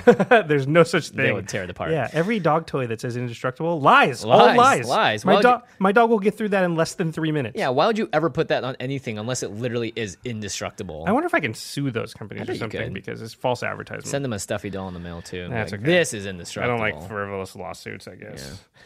So this is the section I call dudes that want to get hit. You know? So They're football like, players. Yeah. No, well, football players also want to hit things, but these Right. guys only want to get hit. The next one is High Priest of Penance. It's Orzhov, so 1 white and 1 black, 2 total for a 1/1 human cleric. Whenever High Priest of Penance is dealt damage, you may destroy target non-land permanent. Hey, that's pretty cool. Pretty good. He's a 1/1, so he's going to die anytime he takes damage, but we've got ways around that. We'll get to that in a minute. Yeah. Also, these creatures are great for just sitting on your board, and unless your opponent has like horsemanship or flying or something, they would be like, I'm just not gonna swing at you. Yeah, 'Cause exactly. You can just wreck my best You can thing. kill my best thing. Yeah. And all I'm going to do is kill your 1/1. And again, that's what you want in a deck that has like, sort of late game value synergy stuff going on. You just want to thwart early aggression Yeah. so that your engine can get rolling. I hate the way you build. It's scary. The next card on the list of why are you hitting yourself is the Boros Reckoner. Aha! So Boros Reckoner is Cost Boros. is 3 Boros. hybrid Boros. Yep, 3 mana total. So you can pay 3 white, 3 red, 2 white and a red, or 2 red and a white. And it's a 3/3 Minotaur Wizard. It says, whenever Boros Reckoner is dealt damage, it deals that much damage to target creature or player. Hey, I'm starting to sense a A little theme. little theme here. You can also pay Boros and give the Boros Reckoner first strike until end turn. You'll never do well. You might, but it's rare. So here's Very another. rare, yeah. Here's another guy. What he does is reverberate damage the same way that the Stuffy Doll does, except for you can change the target each time he takes damage, and he's a 3/3 and not a 1/1, so he's not Right. going to die. But he's not indestructible. Right. And the last one I'm going to talk about. There's a bunch in this category. But the last one we're going to talk Boros about. seems to really like this, by the Yeah, way. yeah, is a Spite Mare. Because red is the deal damage color and Right. white is the redirect damage color. So together, Aha. yeah. So You've got Boros. Bing. That was a crappy joke. It wasn't the bing even, was it was great, A, it was though, a yeah. non. Yeah, there you go. Thanks. it's 2 and 2 Boros, so 4 total. For an elemental, a 3/3, it just says whenever Spite Mare is dealt damage, it deals that much damage to target creature or player. So it's the exact same as the Boros Reckoner, costs 1 more mana and doesn't have the first strike thing, but has the important part. So here we've got creatures, they want to take damage. You and guys can probably guess where we're going with this one. So the next category is just give stuff indestructible. There's 3 cards that really do it easily. There's more cards that do it, but Yeah. Shield of Cauldra is an equipment. Darksteel Plate, also an equipment. Indestructibility is an aura. Yeah. You could get Avacyn. Avacyn. Yeah. But you want ways that your creatures are indestructible, and you want them to be indestructible for more than just one turn. You want, so Yeah, you want a lingering indestructibility. yeah. So you're going to put the indestructibility onto something like the Boros Reckoner, or the High Priest of Penance is really the best. Yeah. And then the next is, now you've got dudes that want to take damage. You just made it so they can take as much damage as anybody can deal out. And they're all going to redirect it. Now you want to damage those dudes. So this is the hitting yourself part. Yeah. So really, people are saying, Josh, stop hitting yourself 'cause as they it's- watch their board get slowly wiped away. And you're like, Exactly. no, I'm going, guys. I'm going, man. You can't stop me. I'm going to punch myself. It's like that scene in Fight Club Yeah. where Edward yeah. Norton just beats the crap out of itself.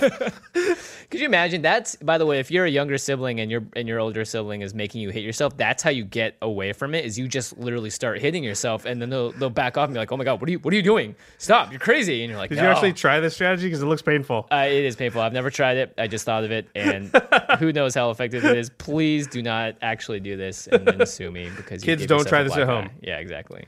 Unless it's in Magic the Gathering. Another reason I loved the idea of this deck is because it allows you to use this card, which you by would the way, never use otherwise. And I think it was one of Wedge's least favorite cards. I'm just going to say this community rating on the Gatherer, 0.906 out of 5 with 250 votes. It has a half star. Oh my God. Out of 5 stars. Do you want to read it? Oh, yeah. It's called Sorrow's Path. It is indeed sorrowful. It's widely considered one of the worst Magic cards in history. Yeah, it's from, The Dark? Yep. It's a land. That's a rare land. Could you imagine cracking this in the pack? I have cracked it before. Oh, gosh. Tap it. Choose 2 target blocking creatures an opponent controls. If each of those creatures could block all creatures that the other is blocking, remove both of them from combat. Each one then blocks all creatures the other was blocking. Jeez. So you could kind of force a good block for your guys, right? You basically switch 2 blockers. Right. But you can't make a flying guy block or you can't make a non-flying guy block. Yeah, you can't make an illegal block. So, yeah. And then whenever Sorrow's Path becomes tapped, this is the nice one. It deals 2 damage to you and each creature you control. So can you just tap this? Do you have to? I think you have to have combat? targets. Okay. Yeah, you have to have targets. So you have to have 2 blocking creatures that you want to switch. Right. So listen, it's not the best one, but oh my gosh, combo Urborg. Boom. Tap for mana. Yeah. See, exactly. And you are gonna have black in this deck. So yeah. But this is your one chance in the history of Magic to play this card. So you're gonna play it. Damn it. You've had other chances, but this is a legit chance to This actually is make only it. chance where you're not just putting it in as a troll. This is you actually are going to get value out of it. Right. So, if you have a High Priest of Penance out and it's got indestructibility, then boom, you just destroy target non-land permanent when you tap Sorrow's Path. Wow, that's right. Yeah. And if you Jeez. have a Boros Reckoners out, boom, that just deals 2 damage to something. That High Priest of Penance is insane. Yeah, it's because totally being able insane. to ping that thing with anything just means you get a machine gun down the whole board. Probably the most famous card that sort of deals damage to everything is Pestilence. It's been around since Alpha. It's a 2/2 black as enchantment. It says at the beginning of the end step, if sacrifice Pestilence if there are no creatures on the board, and then you can pay 1 black, and Pestilence deals 1 damage to each creature and each player. Oh my gosh! You can do this as many times as you have black. Now, the High Priest of Penance, as an example, right? It doesn't care how much damage has been built. It cares how many times it got dealt damage. So you go ping every creature for 1. Destroy that artifact. Ping every creature for 1. Destroy that enchantment. And with Reckoner and Spite-Mare, every 1 damage you take from Pestilence means 2 damage to everyone else. Right. Because it transfers. Well, not everyone. It transfers to one thing. Target, right. Yeah, exactly. But essentially, you can do this and not kill yourself in the process. Right, exactly. And, in this deck, you're not caring as much if you take damage because you're dealing damage to everyone at once. So you're just sort of bringing everybody down. Pestilence Demon is Pestilence. Why you got to bring everyone down, Josh? Pestilence Demon is just Pestilence on a stick. There's actually there's a bunch of creatures in the history of Magic that have Pestilence on a stick. Pestilence Demon is just sort of the biggest one, but there are some rats that do it. There are other creatures that do it. And then there's Pyrohemia, which is a red Pestilence. This is even a word, Pyrohemia? Yeah, I don't know. Oh, the art's pretty brutal. It's a bunch of dudes getting burned. Yeah. It's just a red Pestilence. It's the exact same, but it costs red mana instead of black. This is the image I see when I play this deck and you do it to everyone at the table. I'm going to do this exact pose. Be like, why? And then something that's extremely good is Blasphemous Act. Oh, yeah. That's really fun. Yeah, Blasphemous Act is... it's 8 and a red for a sorcery, but it costs 1 less colorless for each creature on the battlefield. And what Blasphemous Act does is 13 damage to each creature. Yeah. So again, this will destroy every creature. Then it'll ping. Boros Reckoner will hit somebody for 13. Yeah. Or a creature. Stuffy Doll will hit somebody for 13. High Priest of Penance will destroy something. Spite-Mare will hit somebody for 13. Yeah. It just attacks on a whole bunch of extra damage on top of it. So that's the do damage to your own dudes section. There's a whole bunch. What you want is cards that deal damage to everything indiscriminately, because if you're going to do it, you might as well kill all their creatures too. Also, those cards are not going to be expensive because usually stuff that just does it to everything doesn't matter. Yeah. Yeah, like Anger of the Gods now is Just a about to card say like Anger, that. yeah. Stuff like that. Yeah. And then we've got my favorite section. Get cute with it. Get cute with it. I like how cute's the word you came up with. This is where you go into sort of you start in your journey towards magical Christmas land. Oh yeah, read this one. But this deck is built to get there, which I Yeah. really like, because when you put High Priest of Penance out, no one's going to attack you. Right, they can't. They just don't want to. Yeah. I mean, they'll fly over for some damage maybe, but you but could they also don't want to destroy it. Yeah, exactly. And they're afraid too that you're going to find some way to just make it get damage, and then they want to be the last person that targets. All right, so Shriveling Rot, 2 and 2 black for an instant, 4 total. Choose one. Modal. First is until end of turn, whenever a creature is dealt damage, destroy it. Nice. And also until end of turn, whenever a creature dies, that creature's controller loses life equal to its toughness, and you can entwine this for 2 and a black. Which means you get both. For 7 mana total, yeah. So now Pestilence, if you have Pestilence out already and you play Shriveling Rot for its entwine cost, you ping it once, all creatures die, and they deal damage equal to their toughness to their controller. Oh, that is such a board wipe. That's such a player wipe. It's just game over for them. I mean, like if you have a token deck, that person is not very happy. They're just dead. Yeah, Anybody they're that's just got a couple of big creatures is just like, they'll just take a ton of damage. Death Pits of Wrath is basically the second part of that, and just a permanent enchantment. So it's 3 and 2 black for enchantment. Just says whenever a creature is dealt damage, destroy it. It can't be regenerated. So it just means that your Pestilence is just now killing all creatures every time you cast it, or every time you activate it. But your guys are indestructible. Your deck is built to make your guys survive stuff like that. So it doesn't kill your dudes, just keeps all creatures off the board that are your opponents. Yeah. So which means because your biggest weakness is just going to be getting killed by creatures, because your guys are indestructible, but you're not going to have a ton of them. You're going to have 3 indestructible dudes. Yeah. Well, you'll probably have what's that? The artifact creature that gives your guys indestructible for 5 mana. Soul of New Phyrexia, you can have stuff like that. You're going to have everything you can get that makes your dudes right, indestructible. because this is built off of essentially 3 ideas: indestructible, and then pingers, or things to deal damage, and then things that take that damage and redirect it. Right. Very focused. This one is amazing with High Priest of Penance. It's called Last Laugh. It's 2 and 2 black for an enchantment. It says whenever a permanent other than Last Laugh is put into a graveyard from the battlefield, Last Laugh deals 1 damage to each creature and each player. When no creatures are on the battlefield, sacrifice Last Laugh. So with High Priest of Penance, you deal 1 damage. High Priest of Penance activates. Put something in the graveyard. You destroy a creature. It goes to the graveyard. That deals 1 damage to everything. This is permanent, by the way. So it really does work well with High Priest. High Priest, because every time he destroys something, then it deals 1. It takes 1 damage, and then you just destroy something else. And pretty much you just immediately gun down every non-land permanent. Right. And on if you the table have Boros Reckoner out, then you also gun down everyone for all that damage. All that damage. Yeah. Jeez. Yeah. So those cards are. Again, not expensive cards. I guess you are going to be having the last laugh yourself when you play this deck, Josh. Bing! Bing. All right, let's go into the very fun part. This is we're getting pretty close to Magical Christmas Land. Yeah, I mean, we may have been there already, but with a deck like this, I feel like you can pull off a lot of this stuff. You can pull it off, yeah. And the way the deck is built is you don't need all these pieces. You just need a piece here and a piece there, and it's still going to do stuff. Yeah, it's not like something that's everything has to be indestructible. It's like you can just have 2 things be indestructible, or 1 even, and still do tons of craziness. The nice thing is that it's not entirely reliant on 1 creature to do it. Yeah. And also the nice thing is that when it is relying on a creature, like the High Priest of Penance, it is indestructible for the most part. So it's also very hard to get rid of. Yeah, that's going to be difficult for them to remove once you start doing it. Yeah, exactly. Yeah. Arc Bond. This is a card that looks Very like Arc exciting. Lightning, but instead of lightning, it's a dragon. It costs as much as Arc Lightning. It's 2 in a red for an instant. Choose target creature. Whenever that creature is dealt damage this turn, it deals that much damage to each other creature and each player. So that's just a nice put it on 1 creature and just go to town. That sort of makes a creature into a Boros Reckoner, except for it deals it to everything. Yeah. So let's say you play Blasphemous Act.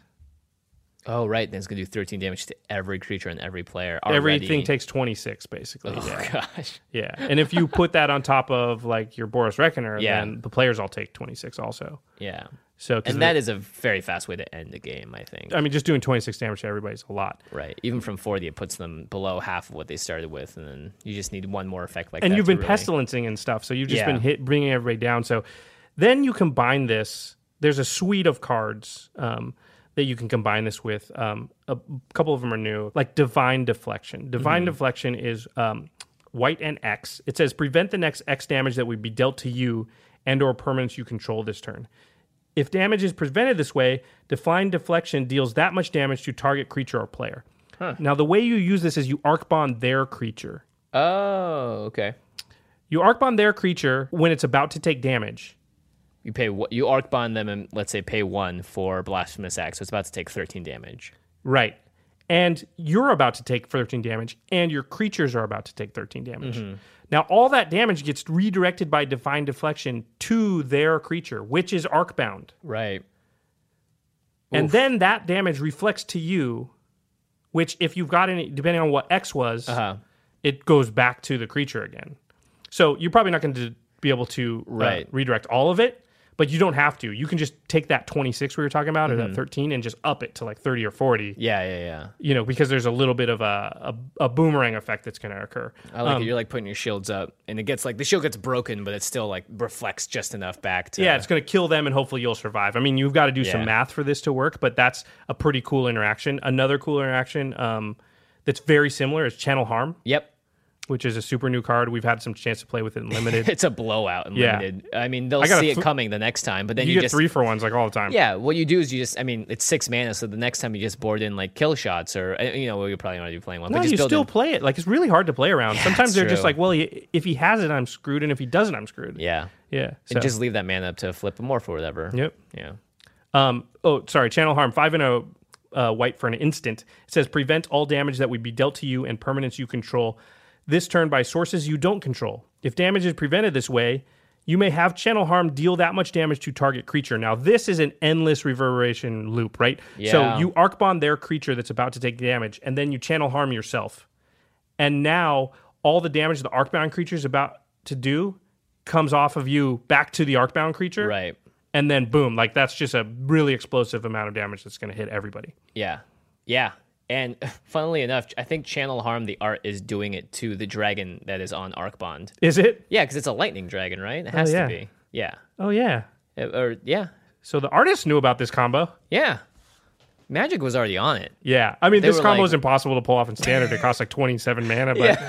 But, in our world, we could definitely pull it off. Yeah, Channel Harm plus Arcbond is just 9 mana, and that is not unrealistic, especially because this deck also is very reliant on just ramp, so you can also get your Shields of Cauldres out and equip them and stuff. Exactly. Wow. Yeah. So that's another good one. Another card that's printed for Commander. Yeah. Comeuppance. So it's similar. It doesn't interact in the exact same ways, but it interacts in a lot of ways with stuff you're doing. It's 3 and a white for an instant. Prevent all damage that would be dealt to you and planeswalkers you control this turn by sources you don't control. And then if damage from a creature source is prevented this way, Comeuppance deals that much damage to that creature. If damage from a non-creature source is prevented this way, Comeuppance deals that much damage to the source's controller. Wow. So this is great in EDH just because someone would be like, all right, I swing with you with my 1 billion Kiki-Jiki copy Zealous Conscripts, and you're like, Comeuppance. Yep. And you can Arc Bond maybe one of their guys and start a loop that's going to happen because it prevents all the damage that's coming to you from the creature. Well, that Arc Bond's going to hit you, and that's going to prevent that damage and hit that creature. Yeah. So something tells me this is the fastest way to break MTGO is by playing a combination of some of these cards, right? Yeah, this is going to make MTGO go crazy. So here's the thing. If you build this deck, you need to sit down and read these cards and know what you're going to do with them as well, because I think it's going to take a little bit of careful piloting to make sure you don't just fizzle, that's actually a really good point. And I haven't even played it yet, so this is all in somebody's head. I mean, somewhere. we're just spewing this out on the podcast. I mean, I'm pretty sure we're right about all of the rulings so far, but there's got to be some. I mean, Arcbond is just asking to have some. It gets pretty complicated. Things. I'm not, again, like you said, we're just spewing it out like how we think it's going to work, but in some manner it will work. Like you're going to have to like Channel Harm, Arcbond. You can get those things to work together. Now, how exactly they work and how much damage that does, I'm just not prepared at this moment to get too specific, but I guarantee that the interaction between those two cards can do some explosive stuff. Yeah, definitely. This guy. Pariah, 2 and a white, enchantment aura, enchant creature, and all damage that will be dealt to you is dealt to enchanted creature instead. That's great. Pennant, High Priest of Penance. High Priest of Penance, yeah. That's indestructible. And the person's like, tap him down, you're like, okie dokie. Doesn't matter. Any damage that comes to me is going to him, and then I'm destroying permanents. Yeah. Or Stuffy Doll. Any damage it does to me, it's going to the Stuffy Doll, and now it's just So anytime anybody does damage to me, it actually does damage to this other player. And if you have any of those things like Pestilence where it's doing a damage to, you can just redirect that again to your Stuffy Doll and have it do another damage. Yeah, now Pestilence doesn't do any damage to you. It's just doing 2 damage to somebody else. Or destroying 2 permanents. Yeah. Yeesh. Pariah's Shield just it's just an equipment that does what Pariah does. So whatever it gets equipped to, that's taking the damage from you instead. It's a 5-drop, so that's why ramp is very important in this deck. Yeah, ramp you're equipping stuff, you're doing all. You might want to put Leon and Shikari in here. Yeah, that's actually a really good point because you can just move it around too. Yeah. It's like, oh, I want to destroy that permanent, I'll move it over there, and I'd rather do damage, I'll move it over there. Yeah, good point. Although Leon Shikari will just be a casualty of the pestilence, like really quickly. Will, yeah. Like you're not gonna be able to have a lot of creatures out because you're only gonna be able to protect a few. Yeah. You know. Another card that helps this whole thing just escalate is Repercussion. It's a 1 and 2 red for an enchantment. It says whenever a creature is dealt damage, Repercussion deals that much damage to the creature's controller. Oh, very nice. Okay. So now Pestilence is just doing twice as much. Well, it's doing 1 damage to every creature and every player, and then another damage to the player. And if they've got 5 creatures, each creature does that 1 extra damage. So now, if you have 5 creatures and I Pestilence, all your creatures take 1 damage and you take 6. So it's good that you're actually not playing that many creatures. Exactly, because you won't get hurt as much by Repercussion. I feel like the game's you've got Pariahs, you've got Repercussions, you've got things that are going to save you from taking that damage. I feel like these games will go pretty fast. Yeah, because you're just doing lots of damage to everybody indiscriminately, and this either you're going to die really or they're going to die. I really like this because it's really good multiplayer sort of fast games. Because one-on-one Commander is all meant to be like ramp out fast, win the game fast, like Tiny Leaders and all the new formats that are popping up. Our friends Highlander Roulette, it's all about like Blightsteel Colossus turn 3, you got to win fast, Interesting. And for those of you asking, we will talk about Tiny Leaders and the new formats at some point. But everybody's asking about that. We actually haven't played it yet at all. So I don't really know much about it. I've heard. I know the rules, but we haven't built a deck and played it at all, so it's hard to talk about it. Yeah, and it's also a one-on-one format, and this is a multiplayer podcast. We really like to focus on that. So we'll talk about it at some point because a lot of people are talking about it, but it's probably going to be a little while before we have a chance to cut our teeth on it. Really quick. Two more cards. One is a brand new card called Soulfire Grandmaster. Oh, it's so cool. Yeah, the thing about Soulfire Grandmaster is it just combos really well with Arc Bond and stuff like Blasphemous Act. Yeah. So if you Arc Bond the Soulfire Grandmaster and then Blasphemous Act, what you're doing is you're gaining a gajillion life. You're turning into 5-color here, by the way. No, it's just white, red, and black. Oh, but doesn't Soulfire have blue in it? Oh, you're right. It's got blue in the thingy. Oh, maybe it's got... It's okay. You're a 5-color anyway. Oh, man. Well, think about all the new possibilities open up now that you have there's no blue. 4-color commanders, so we just went into 5-color. You're right. All right, peeps. Soulfire Grandmaster. See, this is how deck building goes. Like I'm like, oh yeah, this guy, and then if it is, I totally wasn't even thinking about his buyback mechanic. I didn't even care about it. If it is worth it, though, I mean, honestly, you could just build a 3-color commander deck and then splash for a Soulfire Grandmaster. It's true because the commander itself is not that important. Maybe then you go with the Sliver Queen. Or Sliver Hive Lord, which is indestructible. Oh, right, and then you can because it's indestructible. Yeah, and then you can make your other slivers indestructible too. Yeah, well, you put Pariah on it. Yeah, or you put Pariah Shield on it, or you put you can Arc Bond it because it won't die, and you can just having an indestructible creature is pretty valuable in this deck. Hey, I like how you think, Jimmy. There we go. All right, we're 5-color now. Look at that, just like that, everybody. We're 5-color, but we only put in lands to cast 3-color 3 spells, and then like some blue lands. Okay, for this last guy, let's go fully all the way into Magical Christmas Land. Like we were on the journey there up until now, but now we actually arrived at. First off, it's a morph. So although you don't have 3. You're probably not going to. It's 3 and 2 black. It's named Soul Collector. Soul Collector. Man, she's collecting some. She is ugly looking souls over here. I do not want to wander into her basement. No, I don't. Or I don't want to be like wandering down an alley and see her. Yeah, could you imagine this walking towards you, just like, man, I'm running the other way. No thanks. This actually kind of looks like the Ghost Council of Ubs. Oh, it does. Or whatever. Yeah. So it's a creature vampire that's a 3/4 with flying. You can unmorph it for 3 black mana or play it for 3 and 2 black total, so 5 total. Whenever a creature dealt damage by Soul Collector this turn dies, return that card to the battlefield under your control. Arc Bond. Oh, boy. So you're stealing stuff now. If you Arc Bond the Soul Collector, because Arc Bond reads that creature does the damage. Mm-hmm. So Arc Bond itself is not doing the damage. It's causing the creature to do X amount of damage to all creatures and players. So you can go, boom, Soul Collector, Arc Bond it. when it's about to take damage, and then it kills all the creatures. Yeah, and then you get all those creatures. That's pretty wild. That's Magical Christmas. Yeah, because this is a one of in the deck, and right? so is Arcbond. So Yeah. you just have to get both of those. But even then, like I could totally see. At least you're in black, you can tutor. Yeah, and there's other ways to make a creature. I mean, you have other ways of giving the ability of having this creature do damage to someone else, right? So. True. Yeah. So, And also, if it's like this creature and 5 other creatures are doing damage to that creature, it's gonna die. And Soul Collector did 1 ping of damage to it. Well, it's another card that makes people scared to attack you because now, right, you can double block with steal that. their stuff. So yeah. And it's flying, which is very important, actually. Yeah, you can actually just start dealing damage to people and attacking. Well, yeah, and also flyers are usually the one thing that's going to get over the heads of like your High Priest dependents and all that. Yeah, true. You just put the indestructible thing on Soul Collector and block all day. Jeez. All right. Well, Josh has built this deck. I ordered all the cards. I haven't played it or got the cards yet. Well, I look forward to the first game where I think it's going to take longer than usual because you have to. I have to sit there and think, at your hand what do I? like, Yeah.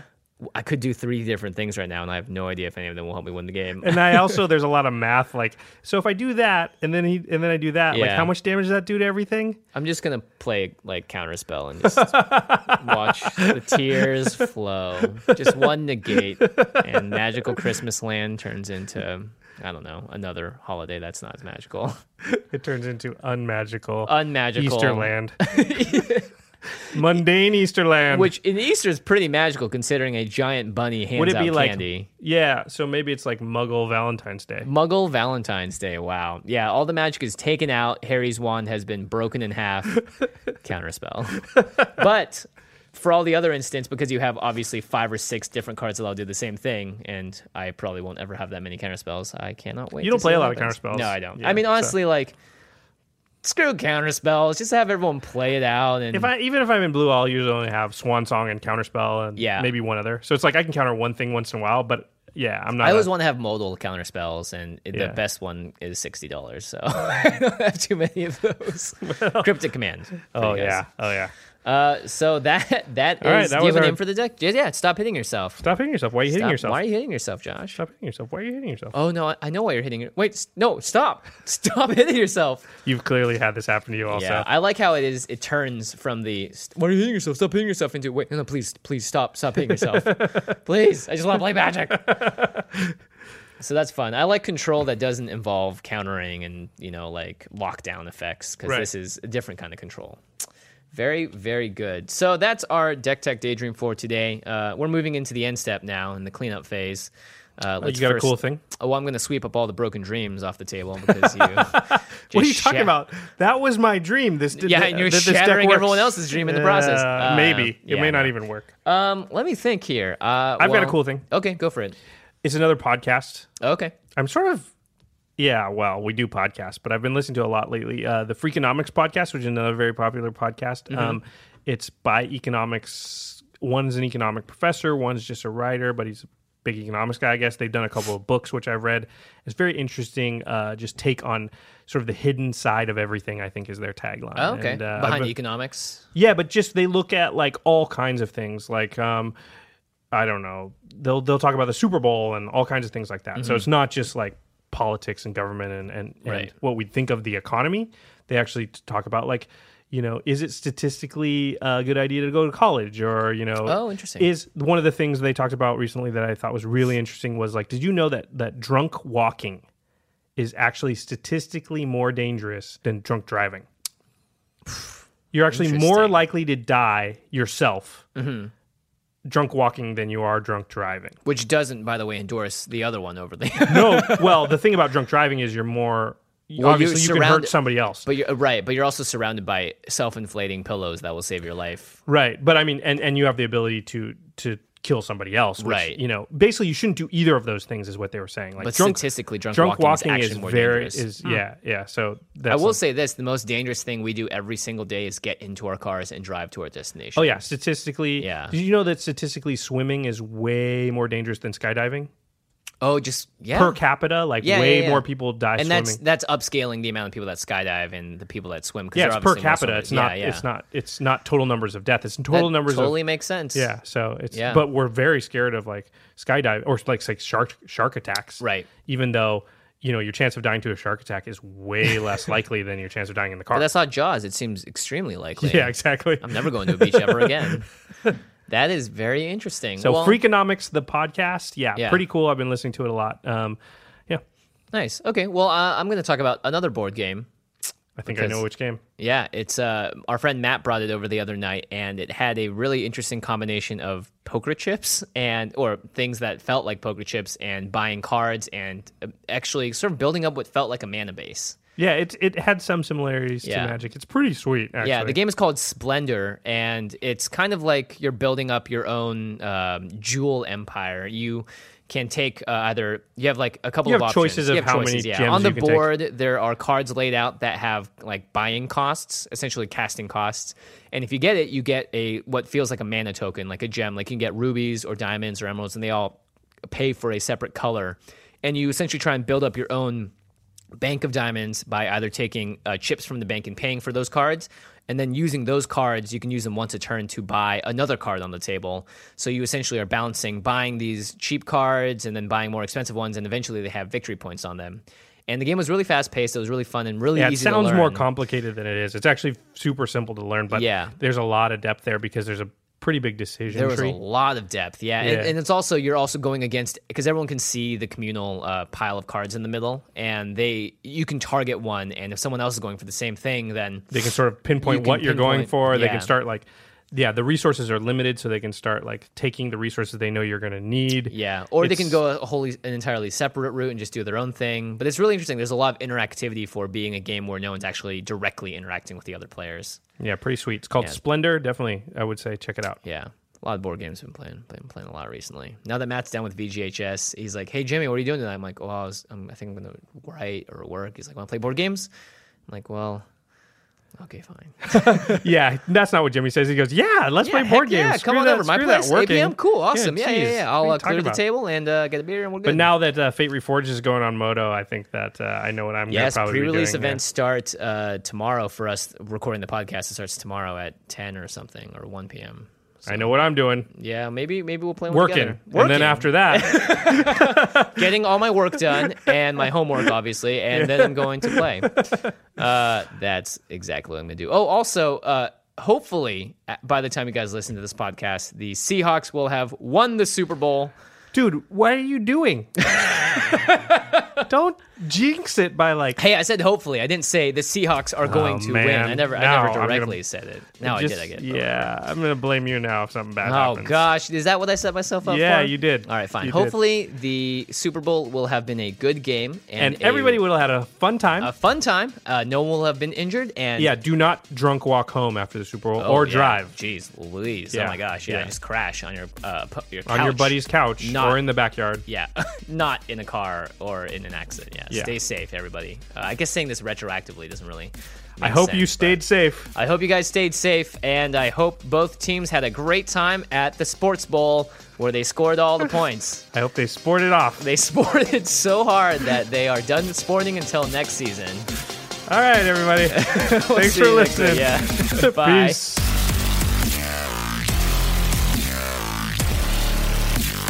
Thank you for your attention. For further inquiries, send an email to commandcast@rocketjump.com or ask us on Twitter @JFWong and @JoshLeeQuai. See you later, alligator. Greetings, humans.